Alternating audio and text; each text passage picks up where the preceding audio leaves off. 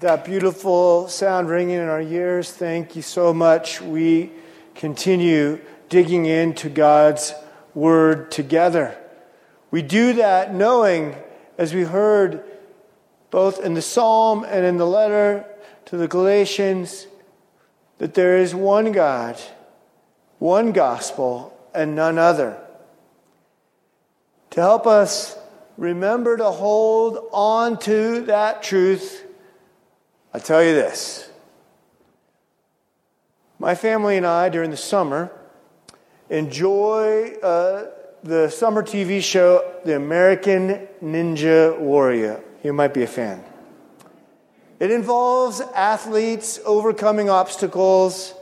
And if you were in our house and you happened to hear us yelling at the TV or jumping out of our seats or off the couch, and screaming, it's because usually an athlete has overcome an obstacle by the skin of their teeth, just by the fingernails of hanging on and making it through that challenge. Their job is not to choose the course. They don't get to do that. It's different each week. But their job is to only hold on. And that is what the Apostle Paul is inviting us to do in the letter to the Galatians. He is astonished that they have let go of the gift that they have been given. And he is longing for them to grip anew and again the one, the only true gospel. In like manner, when Charles Spurgeon, the famous preacher and evangelist, talked about this text, he said, "Cling tightly with both your hands, and when they fail, catch hold with your teeth. And if they give way, hang on by your eyelashes. Don't let go of the gospel." One scholar points out that it's this kind of tenacity that Paul was hoping the Galatians would return to. The kind of tenacity that this gospel hopes for us. And that he's astonished that they would reject the gift. And this Father's heart that's getting poured out in this text is not just for them, but for us. Astonished that we too, so often, so quickly abandon this gift given to us. I hope you don't miss this astonishment. Don't miss the emotion that's being poured out in this letter. This word from God to us. To capture it, think about a time that you've been astonished or flabbergasted by a teammate. Maybe on a game that you cared about. Maybe you felt like you were losing it, but you kept going. But your teammates, they just gave up. You remember that feeling? Or maybe you got caught up in the celebrity gossip and made fun of folks whose marriage lasted 1, 2, or 3, or 4 days. Maybe only so far as until that heartache hit home for you with your friend, or maybe in your own family. Maybe you experienced the loss of a husband or a wife who just gave up. It happens so frequently in this broken world to us. And it happens from us to God. What have they done? They have left this gift behind. And Paul is astonished. Astonished even to the point of anger. Not to condemn, but to rebuke in hopes to bring them back. God is hoping the same thing for you and for me. And so instead of his usual salutatory words of thanksgiving at the beginning of this letter, he begins with this rebuke. And this rebuke should ring in our ears because what they've done, and maybe it doesn't seem all that bad, as one commentator wondered, but here's why it is. You see, any addendum, and what they did is they added to the gospel, these Galatians, they added to the regulation. They said, well, you need to do this for God to do that. And as they added these addendums to the gospel, and it makes sense why they would, so many other traditions and faiths and Jews around them were following these regimented, detailed religious duties. And they wanted to do the same. They thought they were making the gospel better by doing this. And when they do that, or when we do that, it actually becomes apostasy. Apostasy is when we turn our back, and as the scripture says in Galatians, desert the faith. The real tragedy, of course, of apostasy or deserting is that we're not just deserting the gospel, we are deserting God Himself.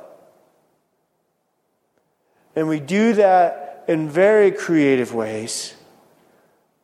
We add these addendums to the gospel. And those addendums negate, I like how one other person put it, negate the nature of the gospel itself.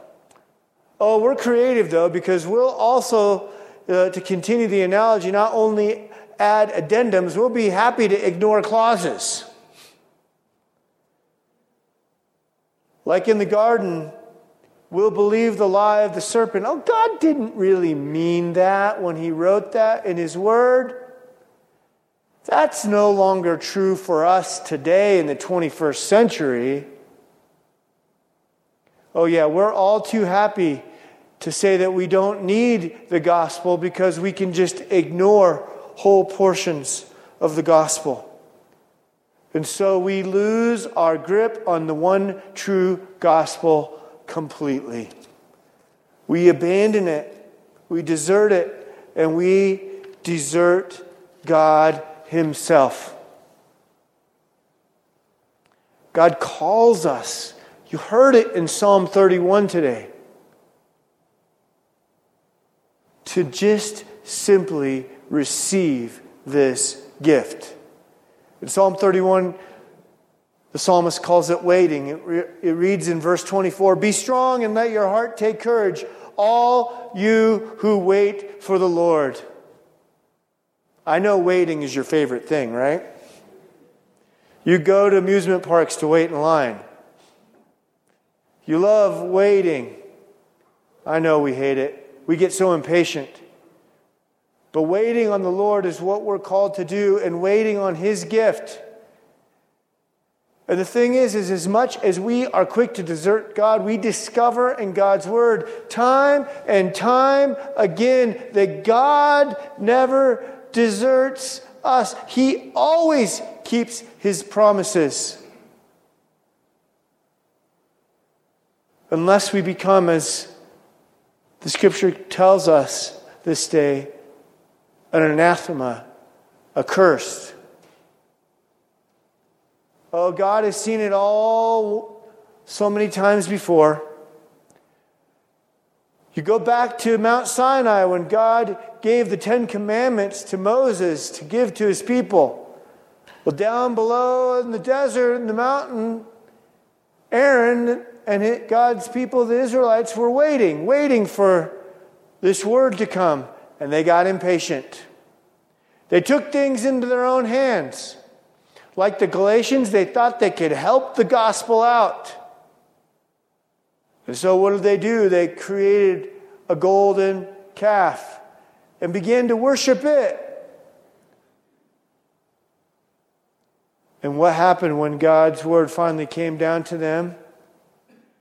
No, it wasn't a Mel Brooks movie when Moses dropped those tablets and those stones broke.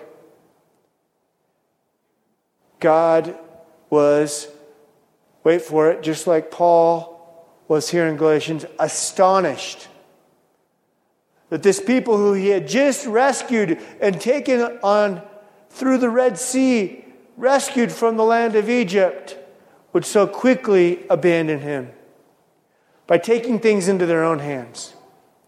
The Galatians do it, the Israelites do it, and we do it. They think, we think, but we're improving the gospel, making it modern, bringing it up to speed for our generation. And all we're doing is forging a golden calf in the furnace of unbelief, Todd Wilson says. God doesn't need us to improve the gospel. He is simply calling us to receive it.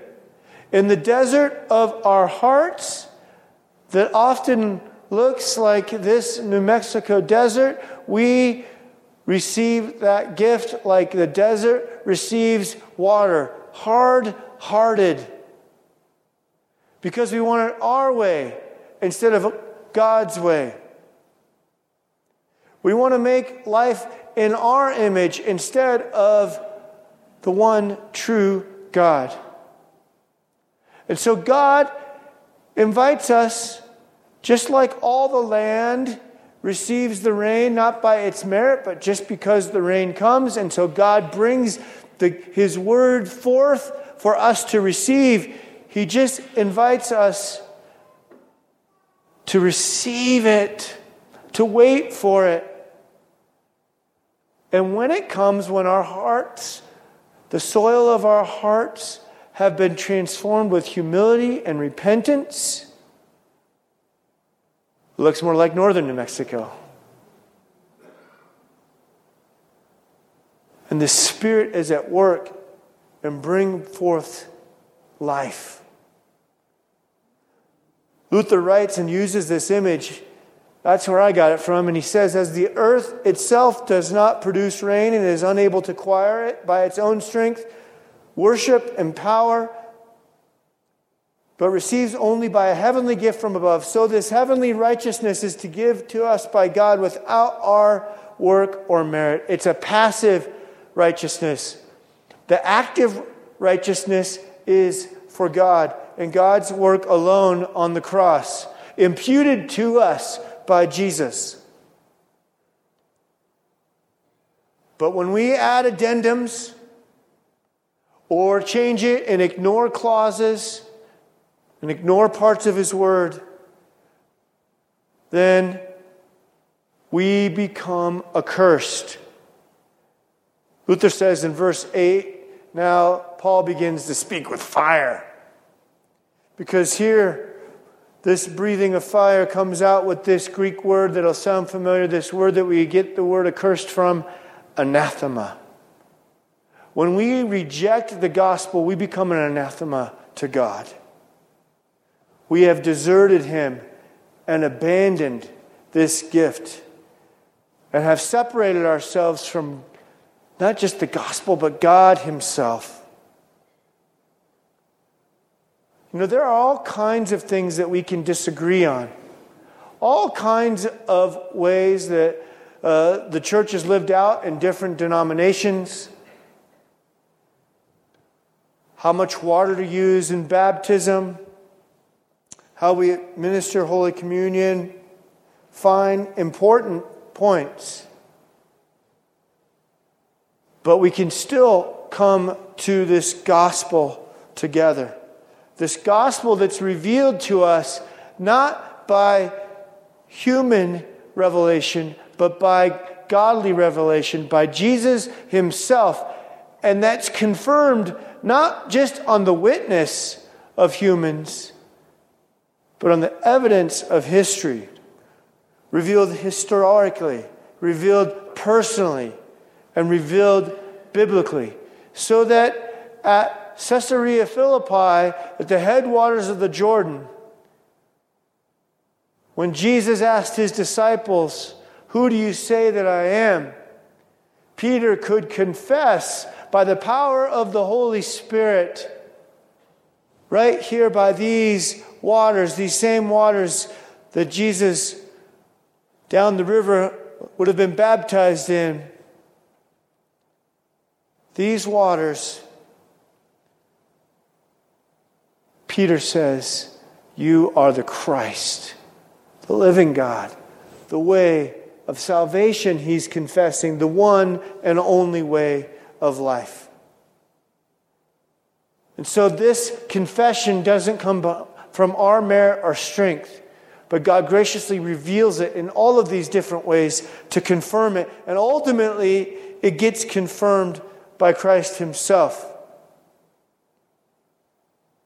It's so tempting for us just to please people. That's why the Apostle Paul in verse 10 will tell us that he has not come just to please men, but he's come under the revelation of Christ to serve God. There's a growing movement, in particular in the United States, but all over the world, that we call the Dones. Those that are frustrated with faith or the church because,